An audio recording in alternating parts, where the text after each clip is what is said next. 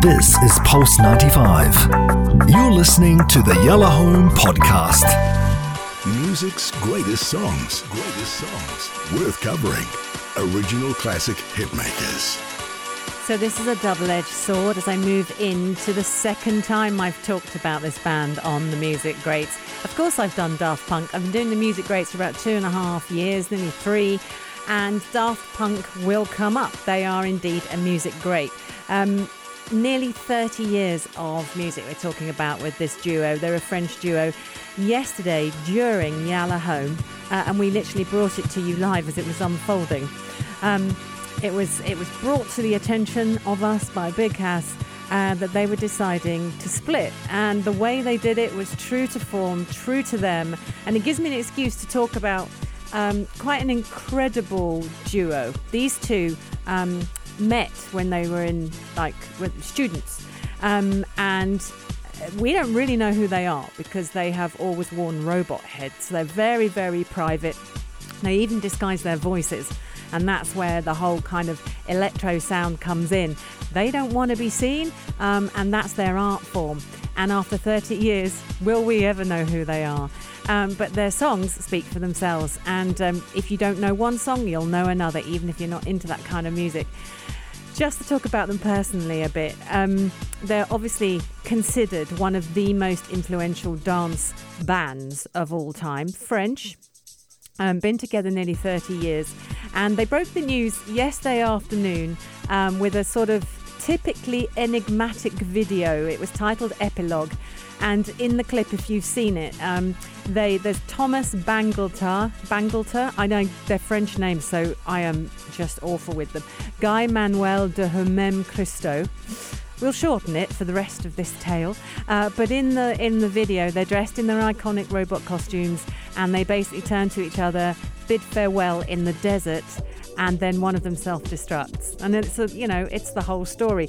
Midway through their career, they obviously had the big film that is talked about a lot. It's 5555 at the end. I can't remember what the first word is. I'll get to it in a minute. But that was all part of them, and that was it's a film. It's an hour and a half, but it's actually an animated story that takes you through their whole sort of music. Their whole album is played, but it is a story too, even though it's animated. And that was very them as well, and it's all part of them not showing themselves personally, and that was very important to them. The BBC actually were the first ones they told, and then it went everywhere yesterday afternoon. They are famous for French underground house. Not the BBC, Pitchfork, I think. But I just like to... Just says. Publicist confirmed it. Pitchfork. Let's talk actually, about that. Pitchfork were, yeah, but they're not BBC Pitchfork, are they? Could be. I don't. No. No, I don't think they are. But I'm just saying. Anyway. I'm very curious about me giving about a tip to BBC, and he's like, that. "Whoa, hey, Pitchfork." I think you're right. I think it's Pitchfork, yeah. and then the BBC took it. Yeah. I think you might be. It says it here, but I think you're right. Fact. Okay, so let me take you back to Paris, 1993. That's when they first brought us their kind of crazy stuff. Wow. But we've got one more time, Around the World. That's my favorite. Yeah, and we considered playing it tonight. The thing is, everyone knows this one. And also, I'd chosen it this morning, so it went out on all the social media platforms. I'm not going to lie. And then, of course, I got into the studio, and actually, a lot of radio stations have been playing One More Time all day. And I kind of wish I'd chosen a different tune, but we're going to play that one because that's the one that I have released to the press. The debut album was Homework, and this album is considered a landmark in dance history. Got worldwide kind of press. It was a huge hit, and that went up 2013.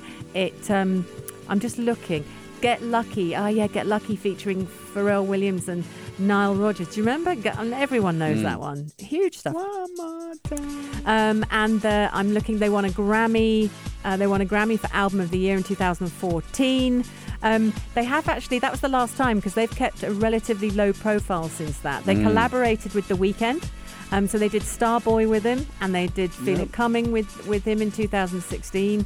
So that's got them written all over it. But obviously, very publicity shy, seldom seen in public without their headgear on, and processed and computerized all their vocals. They came out and they said, look, we're not performers, we're not models. It would be enjoyable for humanity. It wouldn't be enjoyable for humanity to see our features. But the robots are excited to people, and so that's why we do it. But they liked collaborating with lots of different artists, and then everyone literally came out throughout the night. I mean, it was just social media kind of masses and masses of outpourings of love, and everyone, even The Weeknd said thankful to be part of your guys' journey. Really lovely. Let's talk about the song I'm going to play one more time. I'm going to give you the stats on it as soon as I can find I've got so many screens up for all the different notes I've got. So basically, this single released 30th of November 2000, and then later it was included in the album Discovery in 2001. And it's sung by this guy called Romanthony. Hilarious name. Romanthony. Yeah, because it's so odd. It's like Romance and Anthony put together. Romanthony. It took me ages. I was like, really? Am I saying this right? Romanthony. Anyway, so they got Romanthony and they said, right, we want you to sing it, because they loved his voice. And then, of course, they literally auto-tuned the hell out of it. And everyone turned around to Romanthony and said, oh, are you cross that they did that? Because he's got an amazing voice, and actually if you listen to some of his earlier stuff, you'll love. And he turned around and went, no. And the reason they wanted to use Romanthony as well is because Daft Punk said he's all about innovation, he's all about doing something new. So when he heard, because they were criticised by critics for completely stylising and auto-tuning his voice. Okay. And he turned around and went, I love it. Why? I love it. Apparently, it's famous in France. Just trying to find the era. There was this era in France where they were trying to ban auto-tune, and they were saying that it's bad for music. And Daft Punk came out when that was all going on and said, look, it's not about banning auto-tune. It's actually about the way you use it. And if you use it as a tool to change voice and to... that's it. Because Romanthony said, I've never had my voice used as an instrument before, and that's what Daft Punk did with me. They used it as an instrument and a tool. So they came at it from a different sort of angle. They didn't see the auto-tune as an issue. They used it as a kind of a mixing, a recipe, a method, and all that.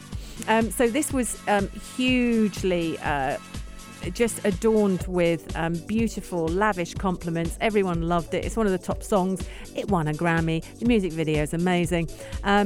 And so let's just pay homage to one of the all-time great duets. They are French, but we'll forgive them that.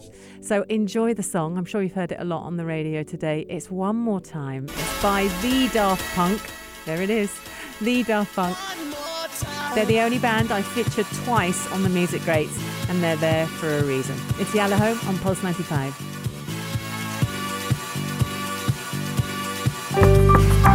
This is Pulse 95. Tune in live every weekday from 5 p.m.